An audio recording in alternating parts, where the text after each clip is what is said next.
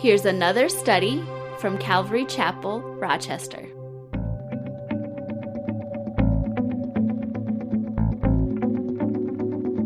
All right, Genesis 4, verse 1.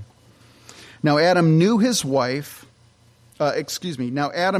Eve, his wife, and she conceived and bore Cain and said, I have acquired a man from the Lord. Now this knowing his wife, of course, it's referring to the sexual intimacy, the intercourse that they did. And so she conceived as a result of that and bore a son, and she named him Cain. And she says, I have acquired a man from the Lord. That name Cain actually means acquired. And it's possible that Eve was thinking back to Genesis chapter 3, verse 15, when God was cursing the serpent and had told the serpent that her seed would deliver a crushing blow to the power of the serpent. That's back in Genesis 3, verse 15. It says, and I will put enmity between you and the woman, and between your seed and her seed. He shall bruise your head, and you shall bruise his heel. So she may have thought, God's answering that prayer, the deliverer, the promised seed. He's going to crush the serpent's head. And of course, we know sadly that wasn't the case. And, I just think of it, I think it's awesome when a person, they hear the word of the Lord, they believe it, and then they're just excited about it. And that's the way I think Eve was. She was just excited about it. Well, verse 2, it says, then she bore again, this time his brother Abel. What's interesting about that is Abel's name means vanity, wind. It's like, what's the use? I mean, that's kind of what his name means. If your name is hopefully nobody's here named Abel. I'm not saying your name is what the use, but that's what it means, vanity. Now, that kind of raises a question. Did Eve become disillusioned after raising a little Cain? Could be. Waiting for comic effect. That didn't work. Anyways, I've had a lot of coffee this morning. It does make you wonder, though, why she named Abel vanity. A person doesn't become a murderer overnight. We know that Cain was a murderer. We're going to be reading about the first murder here in chapter 4. And a murderer doesn't become one just overnight. What was the first sin? Think back to Genesis chapter 3. The first sin was basically independence from God. Just wanting to do, just to be independent from God. And I can just imagine Eve's probably looking at her offspring, looking at Cain, and seeing that sin nature exhibited in her first child. A willful, disobedient, independent spirit, as that the sin nature it's just welling up. And you know that as parents with your kids, right? Your kids are, especially the little ones, are so sweet, they're so innocent, but yet they have that sin nature. I mean, you see it in them. You don't have to teach your children to not share. You don't have to teach your children to throw a tantrum, right? You don't have to teach them that. They know that all by themselves. It's amazing. What's their sin nature? Well, Eve probably, like I said, saw that nature in her child Cain. And what's interesting? Sometimes, if you go reading about, you do some Bible study, sometimes you go to commentaries and people have a commentary about a scripture that you're reading. And the best place to get a commentary on the Bible is the Bible itself. The Bible is always the best commentary on it. And in 1 John 3:11, we read this. It says, for this is the message that you heard from the beginning, that we should love one another, not as Cain, who was of the wicked one and murdered his brother. Interesting. Cain was of the wicked one. And it continues. He says, and why did he murder him? Because his works were evil and his brothers righteous.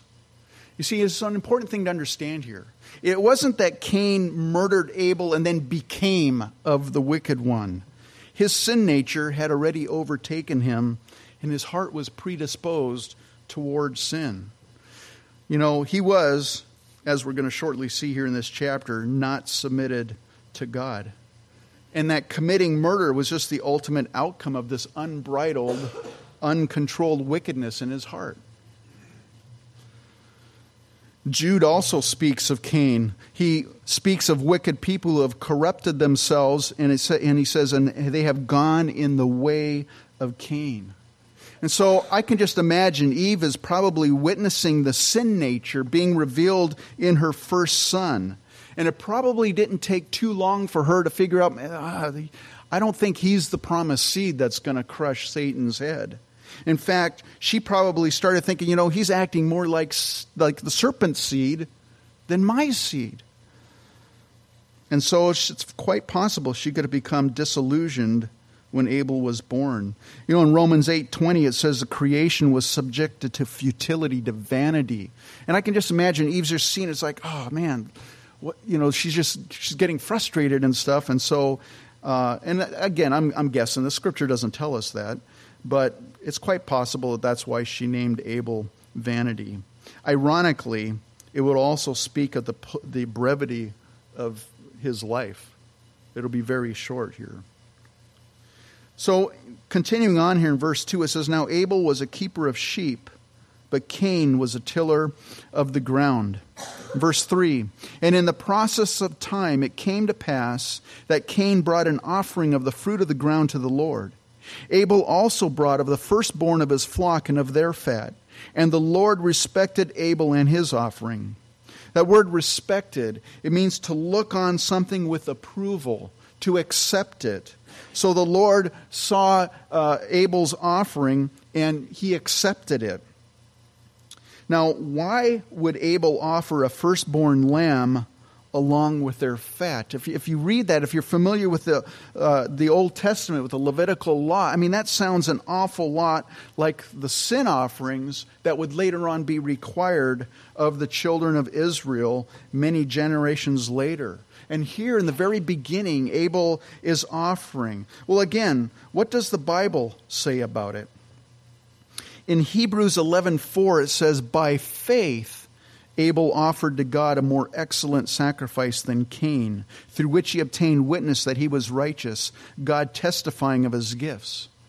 Abel was stepping out in faith, and he was by faith, the Bible says, offering to God a more excellent sacrifice. Well, we know in Romans 10:17 it says, So then faith comes by hearing, and hearing by the word of God.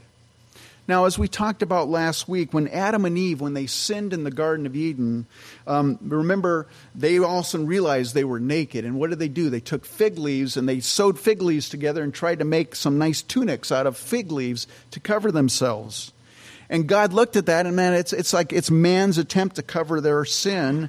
And God ended up providing animal skins. Well, what happened? Where did the animals come from? Well, God obviously killed an animal, and I think it was probably a lamb, and provided the skins as a covering for the animal. I think God was showing Adam and Eve there right from the very beginning that the price of sin is death, and that the shedding of blood of an innocent animal was required. A substitutionary animal was required to atone for their sins.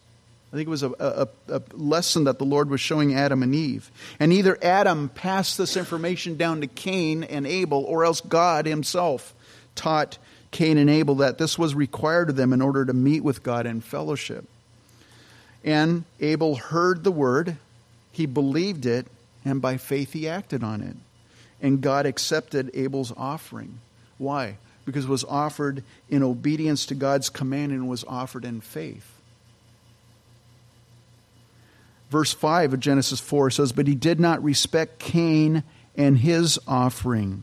Now, Cain undoubtedly knew God's command of how he was to be approached, but Cain, he's like so many people that are alive today who want to approach God on their own terms.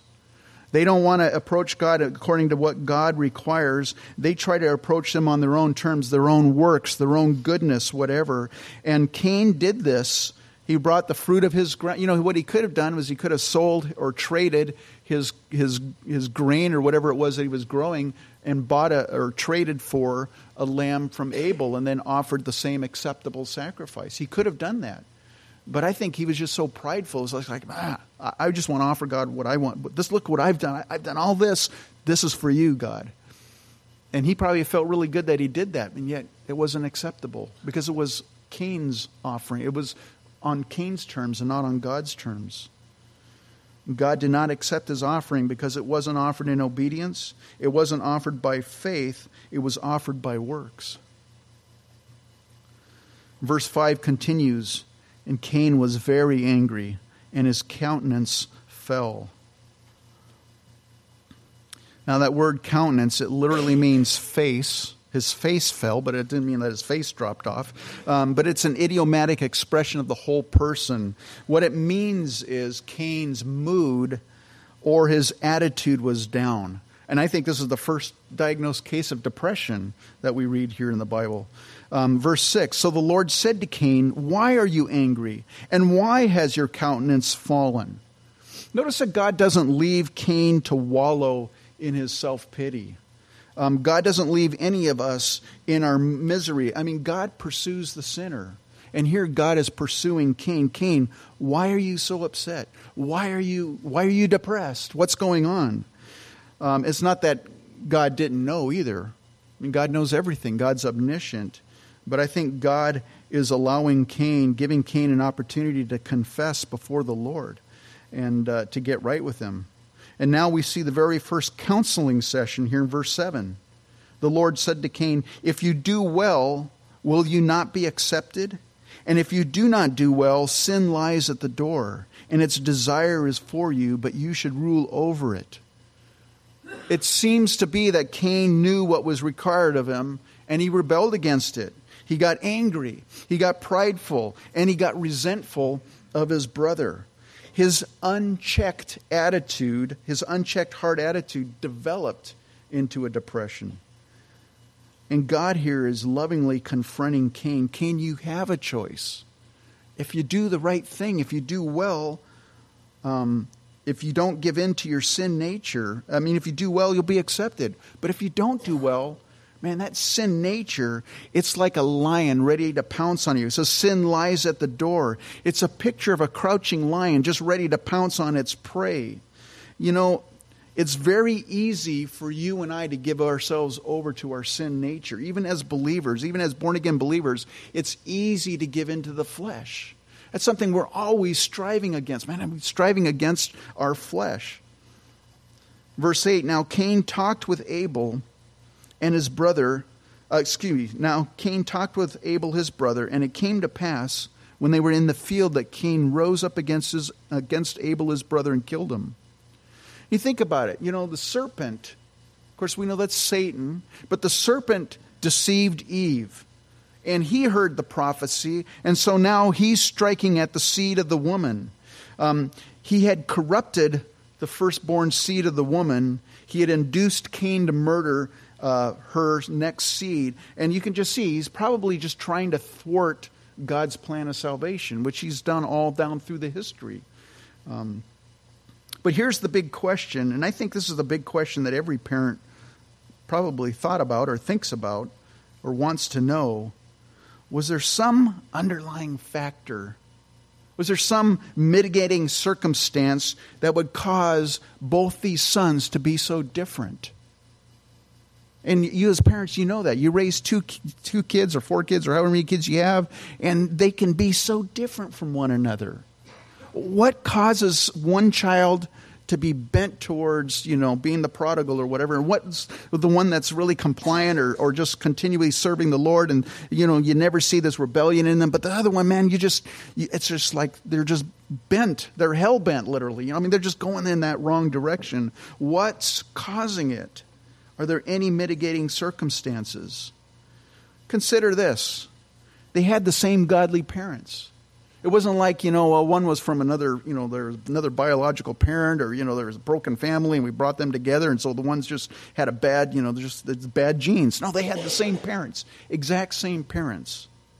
They had the exact same environment. I don't think, the Bible doesn't tell us, but I don't think they were in abject poverty. They had everything they needed. They didn't have opulent luxury, and they were just sitting around doing nothing. They had the same education. Sometimes we think if we can just isolate our kids and get them into this good environment with this good education, they're going to turn out good. I got news for you. That's not the case. And if you have kids that go to Christian school or some kind of private school, or you have kids that are homeschooled, I'm all for that. Believe me, I am. I mean, when you see the direction that public schools are going and what they're teaching, I'm totally for Christian education and totally for homeschooling and all that. But it's not a bad thing, but I just want to warn you parents that are doing it. Don't assume that that's going to mean, well, your kids are they're going to follow the Lord. Don't assume that. They even didn't have any peer pressure. I mean, there were no peers, right? I mean, they just had two of them, right? The two brothers. Maybe they had pressure on each other. I don't know. But they didn't have, you think of all these things, the environment, the education, the parents, peer pressure, all those typical reasons that you can say, well, that's why that person went the way they went. None of that is true for these two individuals. It all boils down to one factor, and it's a matter of the heart. 100%. It's a matter of the heart. Abel, he lived by faith, and it manifested itself in obedience. Cain, we see, was prideful, and it manifested itself in disobedience. Verse 9, then the Lord said to Cain, where is Abel your brother? Again, God knows what's going on. But here, the Lord is pursuing Cain and giving him an opportunity to repent. And he said, verse 9 continuing, he said, I don't know. Am I my brother's keeper? Now, it's bad enough that Cain is lying to God, right? It's like, I don't know where my brother is. But to make matters worse, man, he's lipping off to God. He's lipping off to the Creator. Wow. He says, am I my brother's keeper? You know what the answer was? Yes, you are your brother's keeper. God has placed you and I as believers in community. That's why we're here this morning. We're in a community. We're in a fellowship together. We are our brother's keepers. We are to encourage one another. We're to admonish one another. We're to, if necessary, rebuke one another, but always in love. Now, let me just say this. If you have an issue with someone in your community or in your fellowship as a Christian brother or sister, don't let bitterness or resentment grow, right? Deal with those things. If you have an issue with someone, go to them and speak to them. But realize this, just because you have an issue with someone doesn't necessarily mean that you are right in the issue. You could be wrong, possibly. Especially if your issue stems from something you heard through gossip. Somebody said something about someone, now you have an issue with it, but it's based on gossip. Or someone who's causing strife and is just trying to stir up problems. So just be aware of that. But yes, we as believers, we are our brother's keepers. Verse 10, the Lord said, and he said, verse 10, what have you done? The voice of your brother's blood cries out to me from the ground. So now you are cursed from the earth, which has opened its mouth to receive your brother's blood from your hand. When you till the ground, it shall no longer yield its strength to you. A fugitive and a vagabond you shall be on the earth. So what's the first thing that God told Cain? The voice of your brother's blood cries out to me from the ground. Man, life is precious in God's eyes. And God will avenge the bloodshed of innocent people that has occurred since the beginning of time, beginning with Abel on down through the years and millennia, basically. There's no unforgotten, sometimes we hear about these, like Joseph Stalin, I love it. People sometimes say, more people have been killed in the name of religion than in India. That's not true. You look at Stalin. How many thousands and thousands of people did Stalin kill? Pol Pot. How many people did he kill? And those were godless people. So that's just bunk. When someone says that to you, they're trying to shut you up, basically. But it's ignorant, is what they're speaking out of ignorance.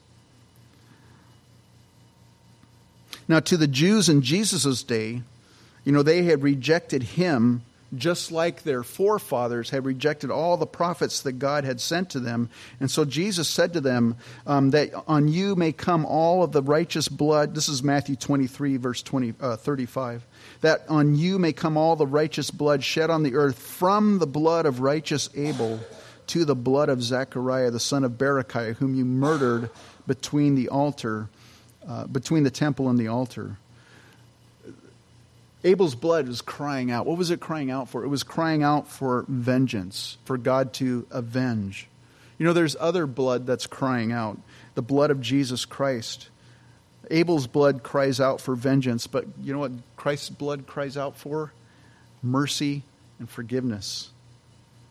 Look what the writer says in Hebrews 12:24, to Jesus, the mediator of the new covenant, and to the blood of sprinkling that speaks better things than that of Abel. Christ's blood speaks of forgiveness, grace, and mercy. Well, God also told Cain, now you are cursed from the earth, which has opened its mouth to receive your brother's blood from your hand. When you till the ground, it shall no longer yield its strength to you. So now the ground itself was cursed because it was defiled by bloodshed. And up until then, Cain had been a tiller of the ground. He had been a farmer. But now God says, because of this, the ground is no longer going to produce for you. He says, a fugitive and a vagabond you shall be on the earth. Well, what is a fugitive? I looked this up in my word dictionary, the Bible dictionary I have. It says to shake, to stagger, to wander. It refers to a displaced person, a wanderer, a vagrant. And then what is a vagabond? It means to flee, to wander, to mourn. It has the sense of aimless motion or actions. It refers to a person moving about aimlessly without a home.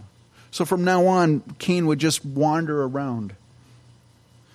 In 1 Peter 2:11, Peter calls you and I as believers in Jesus Christ strangers and pilgrims. Just look around the room. We're all strangers, right? We're strange, but we're strangers.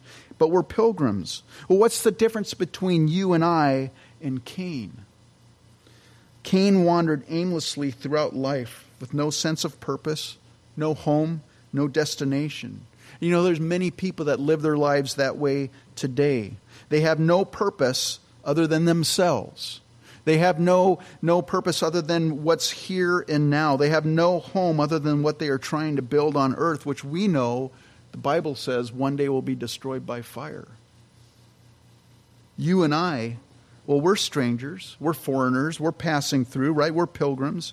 We know this world is not our home. Think about this. In a sense, you and I are homeless. We're spiritually homeless right now. But we do have a purpose. It's to glorify God in this life, and we have a destination, that's heaven, that's eternity with Jesus Christ. Verse 13, and Cain said to the Lord, my punishment is greater than I can bear. Surely you have driven me out this day from the face of the ground. I shall be hidden from your face. I shall be a fugitive and a vagabond on the earth. And it will happen that anyone who finds me will kill me. What's Cain's response? I mean, it's telling. He says, my punishment is greater than I can bear. That word punishment, this is one of the four main words indicating sin in the Old Testament. But it's a sin that's particularly evil since it strongly conveys the idea of twisting or perverting deliberately. The noun carries along with it the idea of guilt from conscious wrongdoing. So what was Cain saying when he was saying, my punishment is too great for me? He's basically saying my sin and my guilt is too great for me to bear. He's complaining basically about the consequences of his sin. He's not confessing his sin or repenting. Now, I know Dave and I, we both did Bible studies in the jails. Dave, are you still doing it? Not anymore. But Dave and I, we used to go into the county jail here and do Bible studies for quite a few years, actually. And I'm sure Dave could testify to this. But I met many guys that are in the lockup that regretted what they did. They regretted being in there. They regretted it because of the consequences of their actions. And occasionally, I would meet somebody who seemed to be generally contrite and repentant, and they had a repentant heart. But to be honest with you, that was the exception, not the rule. Everybody was sad that they were in there. Nobody was thrilled to be in there. But they were sad because they basically got caught or because of the consequences. Well, this is kind of the way Cain is responding here.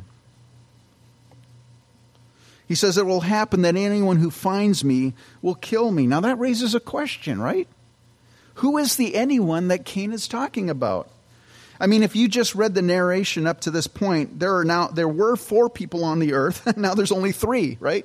Adam and Eve and Cain, because Abel's dead now. Who's this anyone that he's talking about? I'm glad you asked. Next week, this is a teaser for next week. Next week, we're going to be reading about Adam's generations, his line. And we find out next week that Adam lived 930 years, and the Bible says he had other sons and daughters. And each of those sons and daughters, for the most part, probably lived hundreds of years old. In fact, the ones that are identified in here of Adam's descendants, we're told that they lived hundreds and hundreds of years prior to the flood. And they would have had sons and daughters. And their sons and daughters would have had sons and daughters. My dad, he came out of a family. He had 16 brothers and sisters. And he was we always thought he was the second oldest, but his twin sister died when she was 3.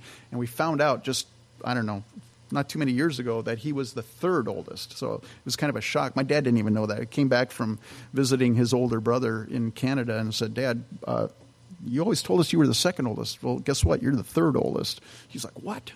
And but it was interesting. We had a family reunion, and on my dad's side of the family, most of them are up in Canada, all spread out around Canada.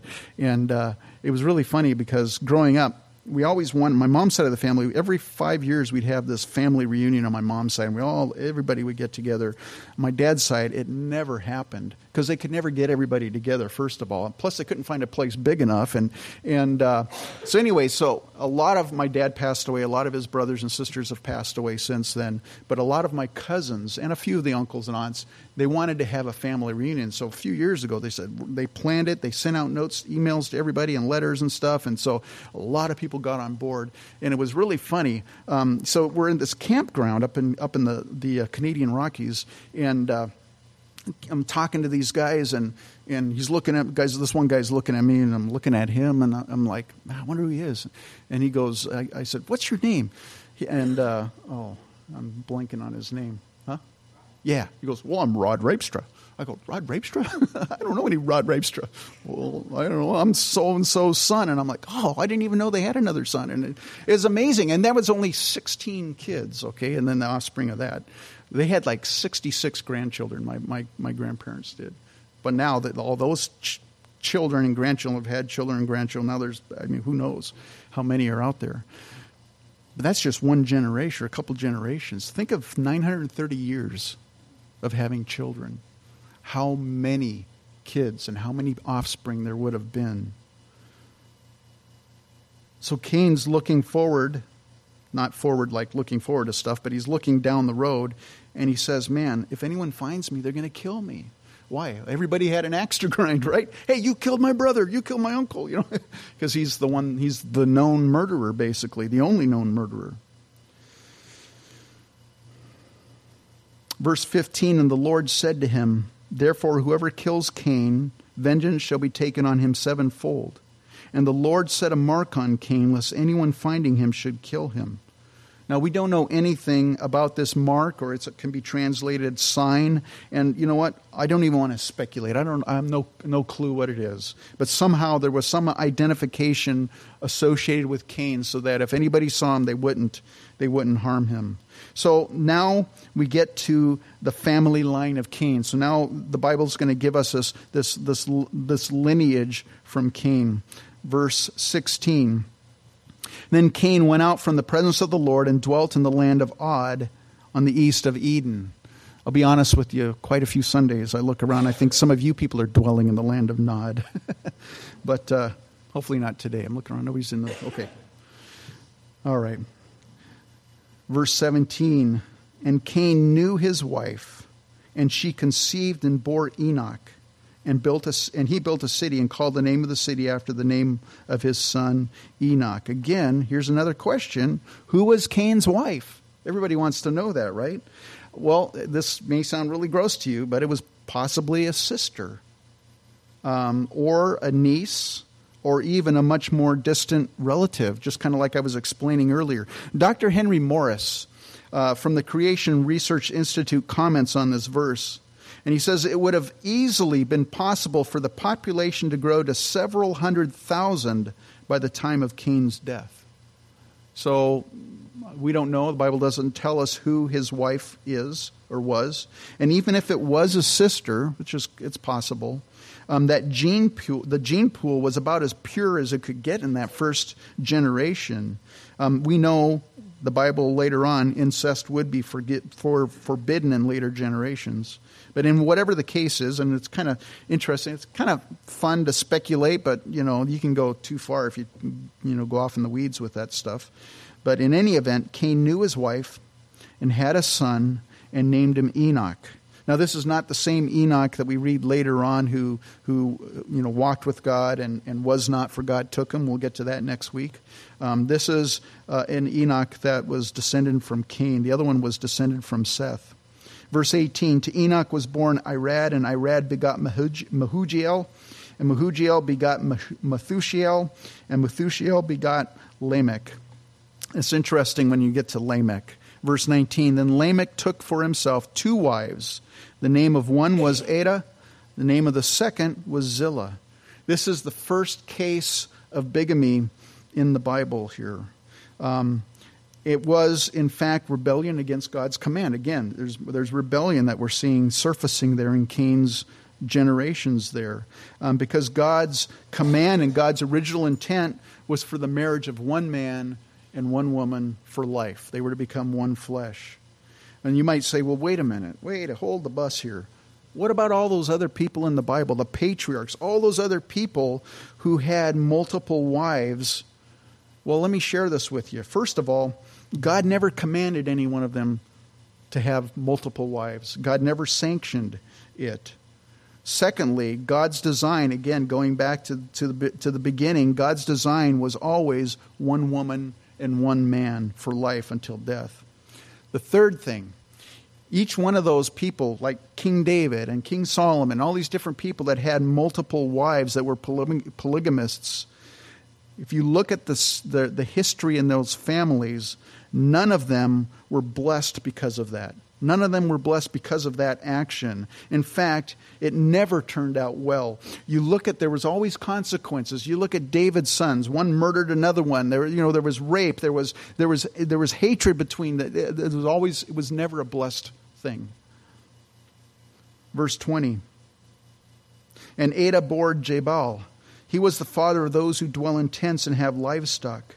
His brother's name was Jubal. They get really creative here, Jabal and Jubal. He was the father of all those who play the harp and the flute. And as for Zillah, she also bore Tubal-Cain, an instructor of every craftsman in bronze and iron. And the sister of Tubal-Cain was Naamah. Now, what's interesting? Evolutionists, they like to divide man into all these different historical categories, right? We have these different ages. We have the Stone Age. You have the Bronze Age. You have the Iron Age. You have all these different ages. But from the Bible, it's very evident that from the very beginning, there were cities, there was animal husbandry, there was farming, there was musicians and musical instruments, and we're even told here woodwinds and stringed instruments. There was metallurgy and crafts, the bronze and the iron, all that from the very beginning. So you think of the vast advances in human knowledge, even in the very beginning, the intelligence, the brilliant progression from a human standpoint, right? There was probably lots of prosperity in these generations of Cain. But there was also, I think, a focus on external prosperity and human ingenuity. Why do I say that? Well, it's interesting because Lamech's wives and his daughters' their names mean something. One's beauty, the other's shade, and the other's loveliness. And it seems like there's just a focus on the external. And but you look at the descendants of Cain, And you really see the seed of the serpent in them. They were growing more wicked, more prideful with each successive generation, and more violent. Look at verse 23. Then Lamech said to his wives, Ada and Zillah, hear my voice. Wives of Lamech, listen to my speech. For you guys, don't try this at home, okay? He was a trained professional. In fact, if you guys want to just do this for homework, go home and try that. Teresa, wife of Donald, listen to my voice, and then start. And let me know when you do it. I'll leave the heater on at the church. You can crash here for the night. That's cool, man. We'll leave. There's food in the fridge in there back there and stuff. Can you imagine this guy? Whatever. He says, Ada and Zillah, hear my voice. Wives of Lamech, listen to my speech. For I have killed a man for wounding me, even a young man for hurting me. If Cain shall be avenged sevenfold, then Lamech 77-fold. You know what that reminds me of? There's a scene, and I'm not endorsing the movie in any way, but it reminds me of the scene in The Untouchables. Remember the movie with Sean Connery and I forgot the other guy. In that, there's a scene in that movie, and Sean Connery, he's this Irish guy or Scottish guy, he's educating Elliot Ness, right, about how to fight Capone's mob. And he says, they put one of yours in the hospital, you put one of theirs in the morgue. Here ends the lesson. I know that they're never going to ask me to do a Bond movie, but anyways. But that's the attitude here, you know. Hey, this young man wounded me, man. I killed him. You can just see that the attitude, the violent attitude here, the prideful arrogance. He says, if Cain shall be avenged sevenfold, then Lamech 77-fold. And you know, you look down here. That's the generations of Cain. And you see the pride. You see that they glory. I mean, they are advancing on a worldly standpoint. You look at all these advances, but their hearts are becoming more and more increasingly wicked. And you know what? Because of their increasing wickedness, this whole line of people that we're reading about, they're all going to perish in the flood. None of them are going to survive the flood because of their wickedness. And now the book here returns to Adam's generations. Verse 25. And Adam knew his wife again, and she bore a son and named him Seth. For God has appointed another seed for me instead of Abel, whom God killed. And as for Seth, verse 26, to him also a son was born, and he named him Enosh. Then men began to call on the name of the Lord. That's an interesting phrase there at the end of verse 26 and the end of chapter 4. Then men began to call on the name of the Lord. That word call, what does it mean that they called on the name of the Lord? It can mean literally to call unto, but it can also mean to proclaim. And in the context of this chapter, I think it might mean both. People in Seth's line possibly at this point started calling upon the Lord. Started like returning to the Lord and worshiping the Lord and calling upon Him. But it may also be in light of this ever-increasing wickedness that's going on, that they're seeing around them, that they are starting to proclaim the name of the Lord to the generations around them. In fact, Jude tells us that Enoch, who's of the line of Seth, he says the seventh from Adam was a prophet. He was speaking forth God's words in his generation. Now, you know what? We don't know a whole lot. We'll learn a little bit more about Adam and Eve next week. But we don't know that much more about Adam and Eve. But can you imagine their burden that Adam and Eve felt? I mean, think about it. They are the only ones that knew what life was like before the fall. I mean, they knew what it was like to be in a perfect, unhindered relationship with God.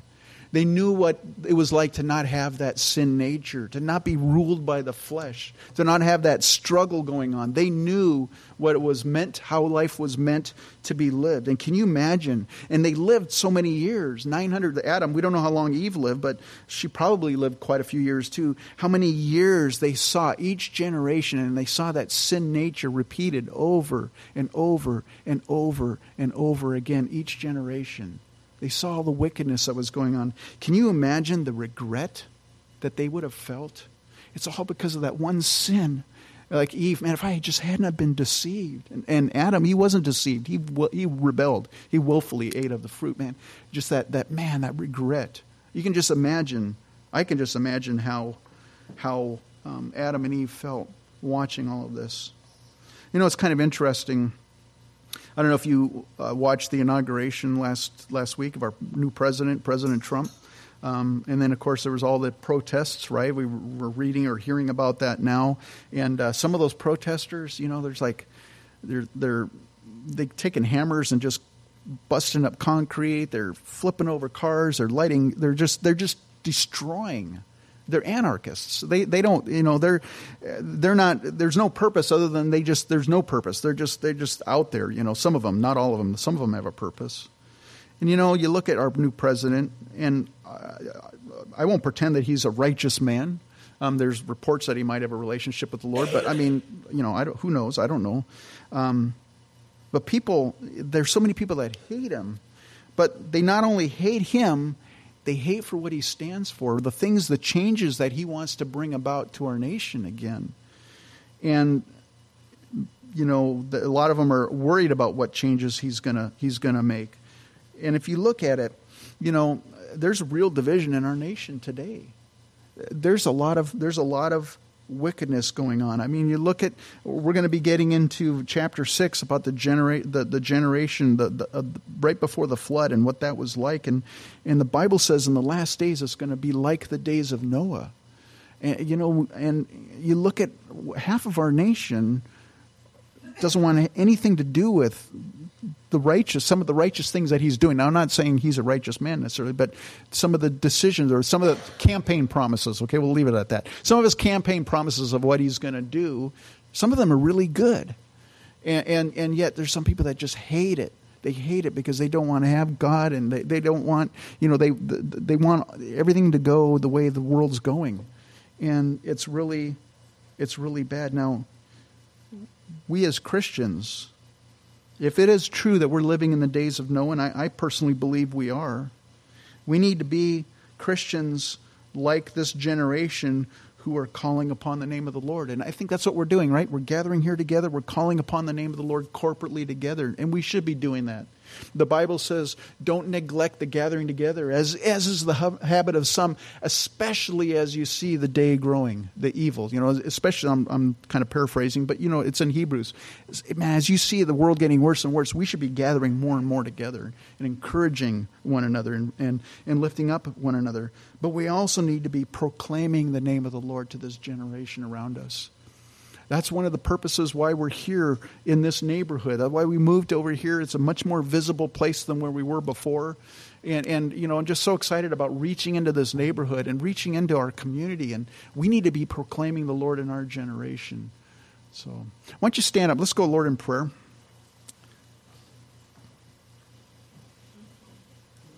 If I had a really good Scottish accent, I'd say, here ends the lesson. But I won't say it. All right. Heavenly Father, we come before you this morning.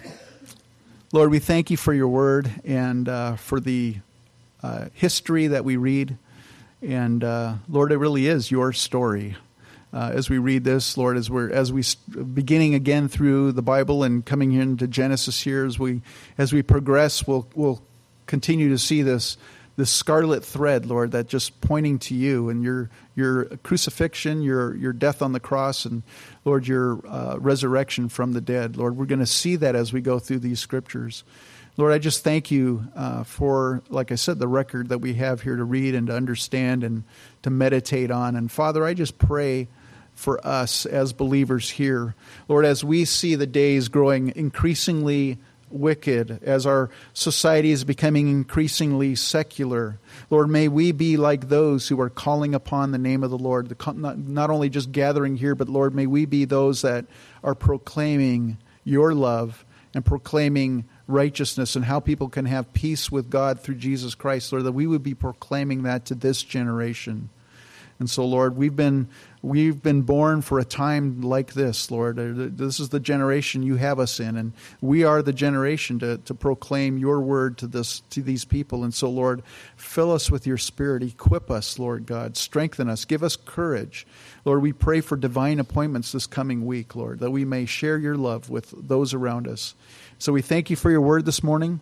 Lord, I pray your blessing on each and every person here today. Lord, I pray that they might have a greater revelation of you as they go through their week this week.